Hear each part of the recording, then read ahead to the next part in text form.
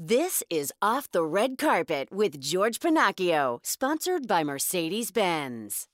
Hi, everyone, and welcome to another edition of Off the Red Carpet. I'm George Pennacchio, and I'm here right now with a guy who has been in show business for 52 years, by my calculation. Am I right? I can't believe it. 52 years. It's true. 1967 I started, George. And you were in an episode of My Three Sons, and we're talking with, you may recognize the voice, Ed Begley Jr. I look at your resume and I am stunned at the amount of work you have done. You did the FBI, Mannix, Nanny and the Professor, Adam 12, The Doris Day Show, Beretta, Medical Center. And I'm trying to figure out, as I'm looking through this entire resume, what do you consider your big break? With St. Ellsworth. That was 15 years in. I know. I'd been an actor for a decade and a half and was a wonderful day player kind of an actor, occasionally getting a nicer role, but never really breaking out. But I got that lucky break. I did not get the part I wanted. I wanted the part of a regular character, a contract player of Peter White. And I did not get that part. They threw me a bone, gave me this possibly reoccurring character of Ehrlich, and it proved to be one of the main characters in the show. Wow. And that lasted a long time. 6 wonderful years, 82 through 88. And it also had one of those endings that people still talk about. Yeah, it all took place in the mind of an autistic child in a snow globe. And that was when no one was talking about autism. And No. now it's so much a part of our daily conversations. Right. It was a big, bold thing in 1982 through 88, and they dealt with that very well. But the ending was kind of a puzzler. I'm not sure it was a real crowd pleaser, George. What about the idea of medical shows being popular since TV was in its infancy? We saw Dr. Kildare. Correct. And Ben Casey. And Marcus Welby. And you Correct. were on an episode of Medical Center. So I was. And what Marcus is it? Welby, too. Why do we love medicine so much on TV? It's the same reason we love cop shows. There's so much at stake. It's life and death stuff. And then you see people have these wonderful human lives and real lives kind of like ours, but then they're, saving people, and cops are saving people, and doctors are saving people. So there'll always be cop shows and medical shows, I believe. There are a lot of people who might be listening to this right now who want to be actors.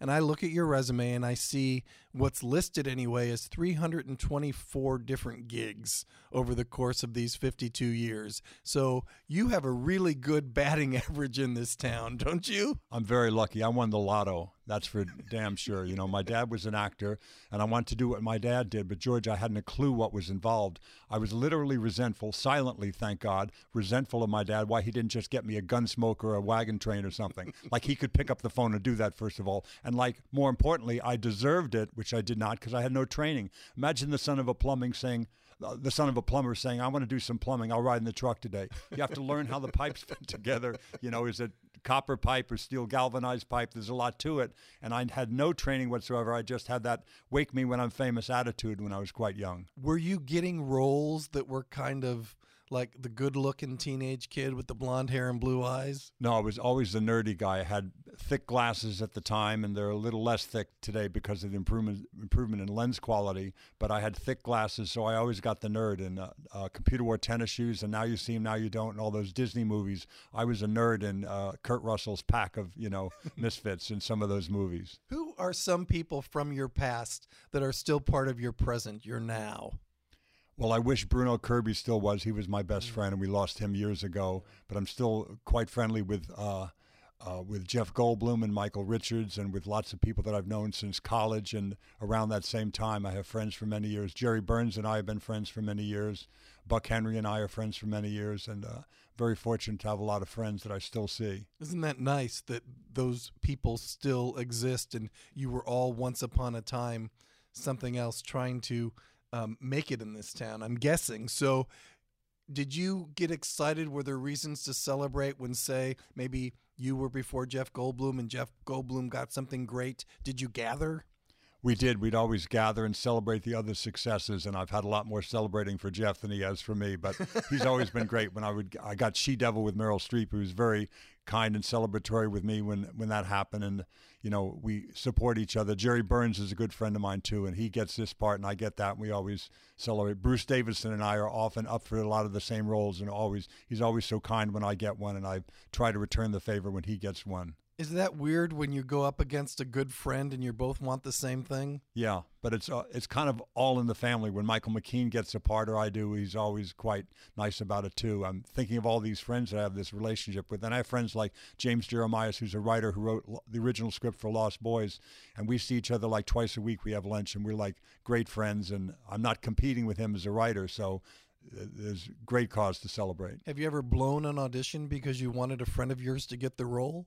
I never went that far, but I blew it onto my own steam with my own, left to my own devices. I blew it for reasons all my own. All right, so we mentioned that you have 52 years in the business, so I think it's safe to say that you've recently celebrated a big birthday. But I look at you, and I don't put a number on your face. I just feel like you've been part of my television life for as long as I've been watching television. Your whole life, because I started in 1967. I'm not sure you were born in 1967, George.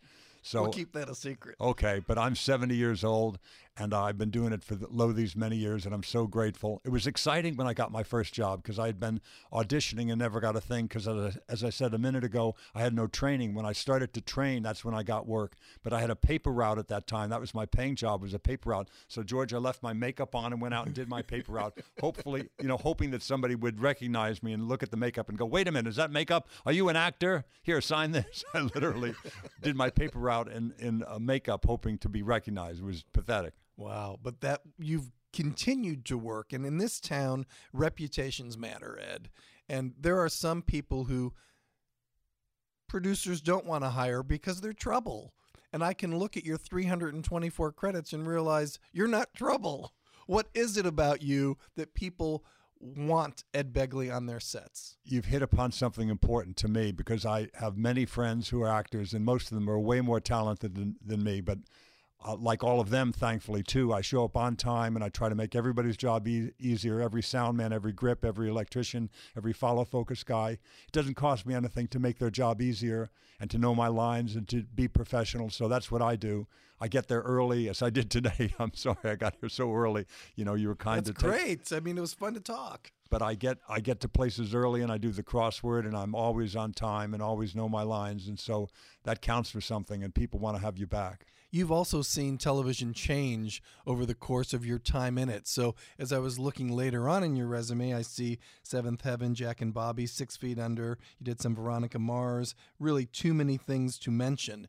But television was once black and white and sweet and innocent, and then it kind of changed and got socially relevant, and now it kind of almost tests all the boundaries, doesn't it? When I was in Room 222 in the late 60s and early 70s, that was kind of a bold show. James L. Brooks was the head writer on that show, I believe. And the beautiful Karen Valentine. Karen Valentine, Lloyd Haynes, and Denise Nichols. What a great cast. You've got a great memory for shows you weren't even born to see, but bless you, George. And it's technically changed, too. It used to be so hot on the set because you needed 400-foot candles to get an f4, to get a proper exposure on a lens. You needed 400-foot candles. For those out there that don't know what that is, that's a tremendous amount of light and heat because the lights were not LEDs or anything. They were big, hot lights and arc lights and what have you.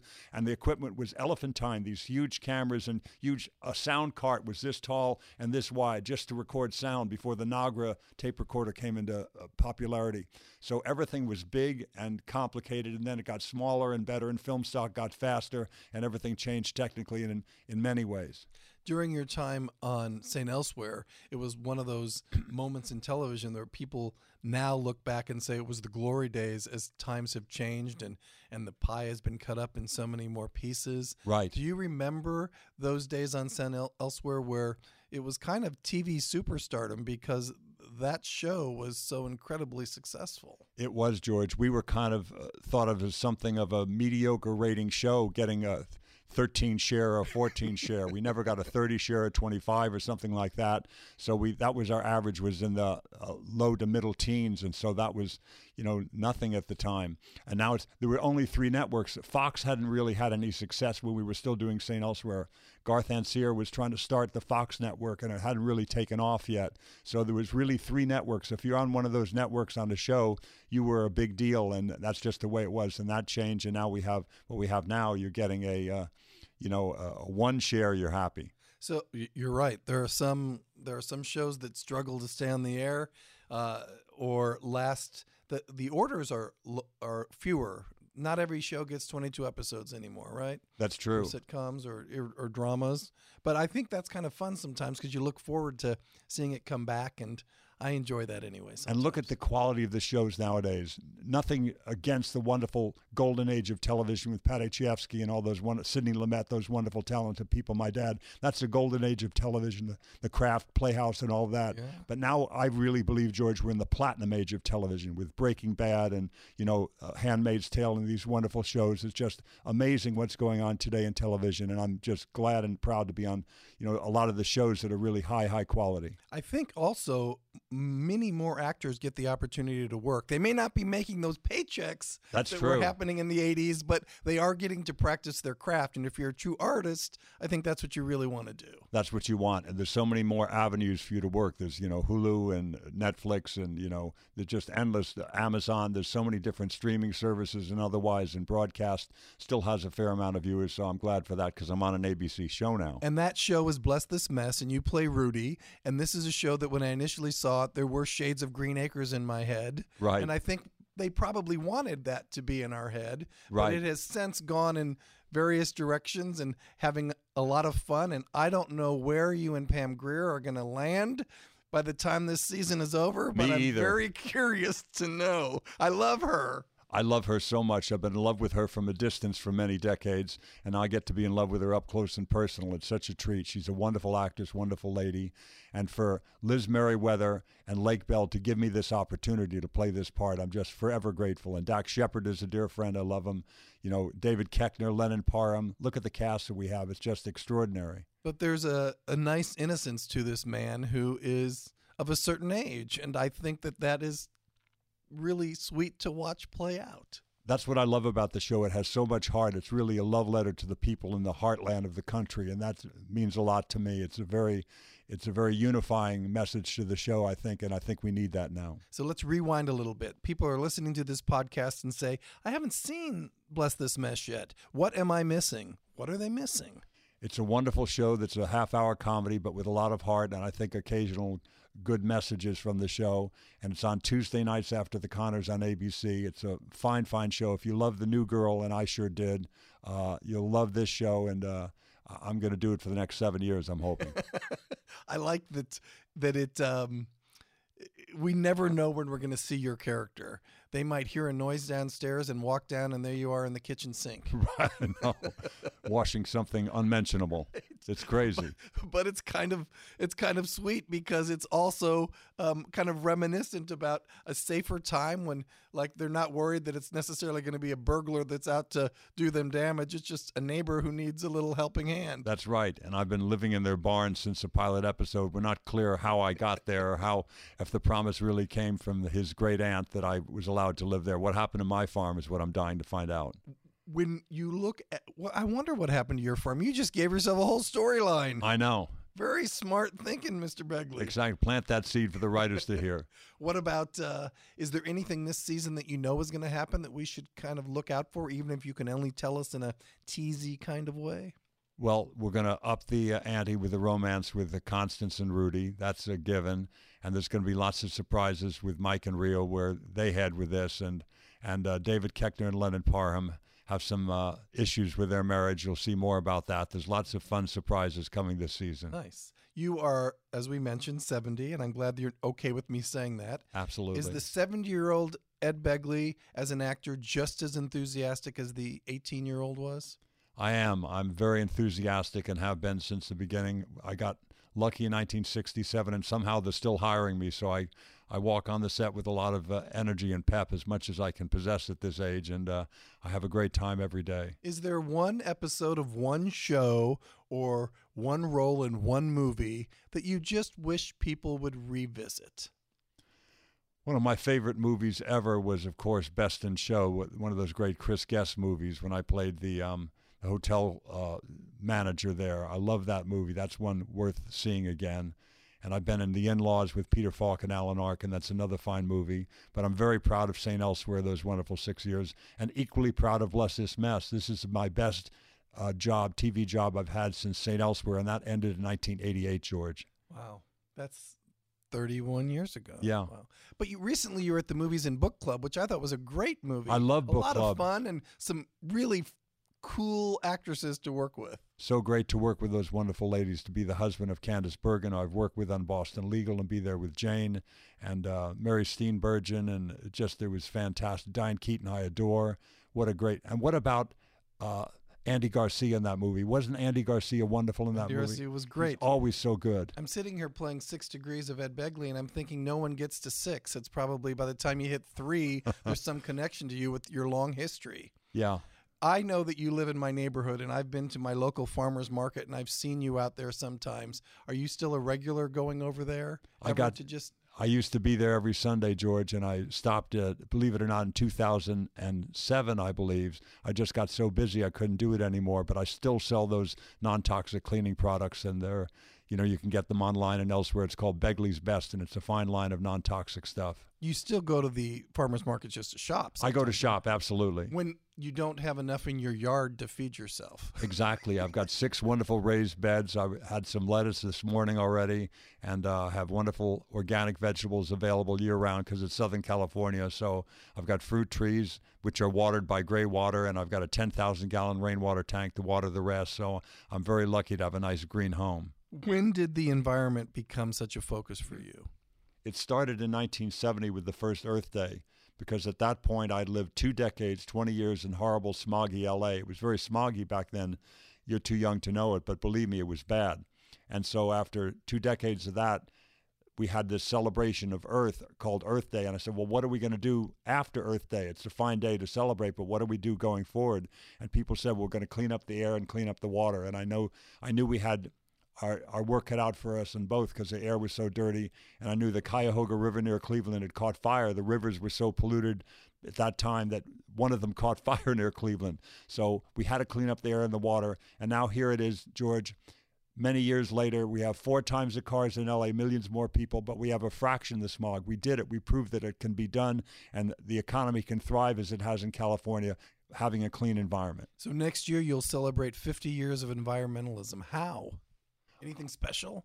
I'm going to talk about technology that works and urge people to do it in exactly the same way I did, which is to pick the low-hanging fruit first, do the cheap and easy stuff. Because when I started, I didn't have a TV series or anything, George. I wanted solar panels, but I couldn't afford them. So I did cheap and easy stuff. And nowadays you can get energy-saving light bulbs, energy-saving thermostat, ride a bike if weather and fitness permit, take public transportation, put some weather stripping around your doors and windows. There's lots of stuff that you could do that's cheap and easy. You'll save money and you'll protect the environment. You are so grounded, down to earth, and normal. Did you ever have a time in your life where things were just being handed to you so much left and right with your success and fame that a little ego tried to sneak in? I don't think I ever let the ego problem take over or get too grand at all. I don't remember having any trouble with that, but I had a lot of trouble 71 through 78 because those were my wild years, and I would go to bars, and it was the 70s. You can imagine what people were doing when they're in their 20s and the 70s, and I did it all.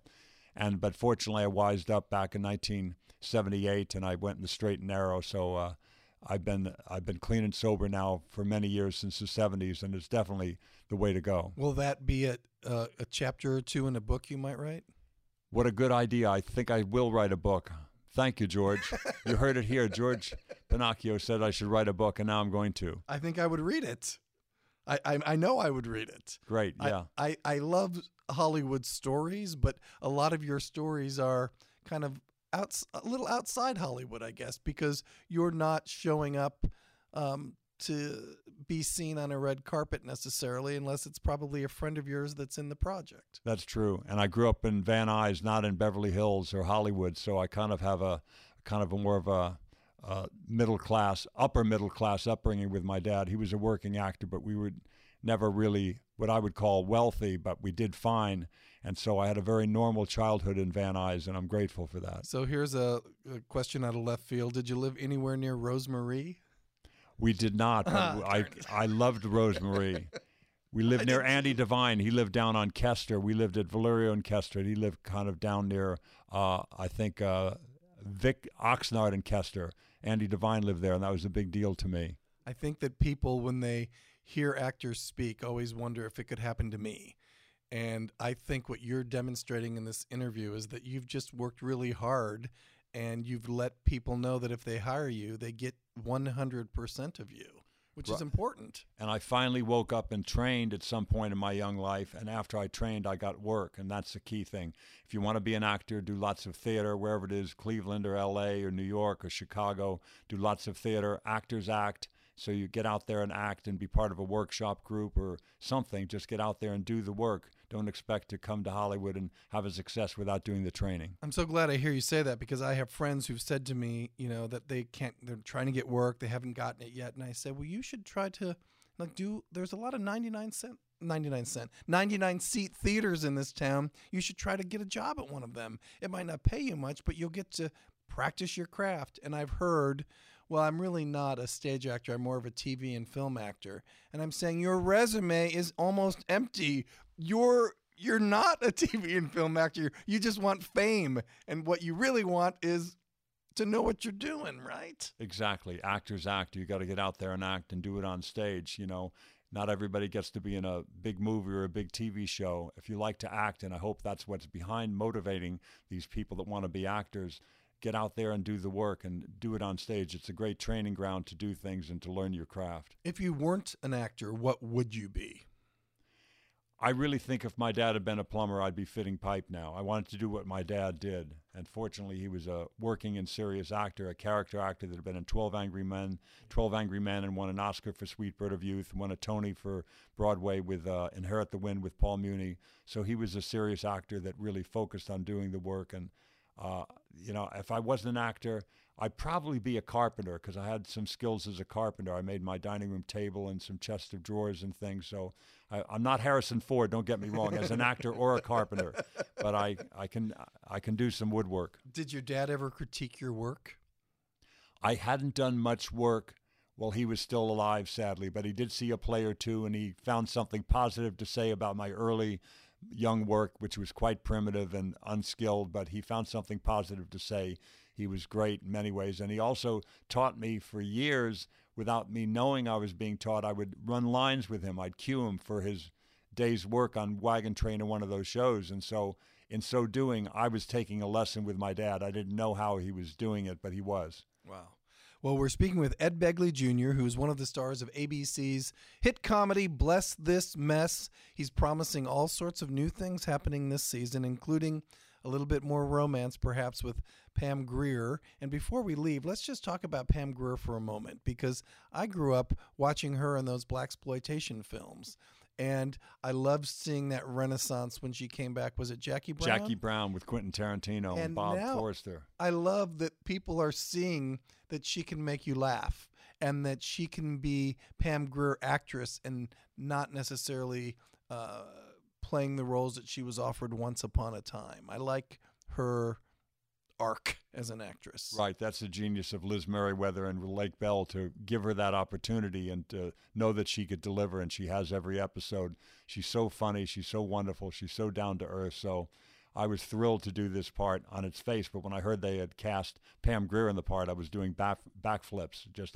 I've had a ball every day. All right, so last question, and you can say the answer is Ed Begley Jr. Who is the funniest person on your set behind the scenes? No question, Lennon Parham. She is hysterically funny. A close second is David Koechner. The two of them, I've told the directors and producers, I said, you cannot put us in a 3-shot if you want to get anything usable. You have to separate me out in a single with them in a 2-shot. I can't keep a straight face. When they do the scripted dialogue, I can make it through, George. But when they start to do this improv stuff that they're so brilliant at, the two of them, I can't contain myself. Well, I go sky high. It's another reason to watch your show. So thank you for joining us for your enormous career in show business with all these credits and all these years and all this entertaining. I appreciate you stopping by here at Off the Red Carpet, and you can see Bless This Mess Tuesdays at 8:30 after the Connors. That's correct. Pacific time, 7:30 Central. That's right, George. So, Ed, is there any social media that people could follow you on right now, or are you like a regular Joe and staying off all that stuff? No, I do some of that. Go to edbegley.com, and my email, my Twitter is at edbegleyjr. So drop me a tweet or drop me a line. Go to edbegley.com and visit, and you'll see lots of green stuff that you can pick too. Okay, well, thank you for all of your knowledge in show business and in our lives. So thank you for joining us for another edition of Off the Red Carpet. I'll be back soon.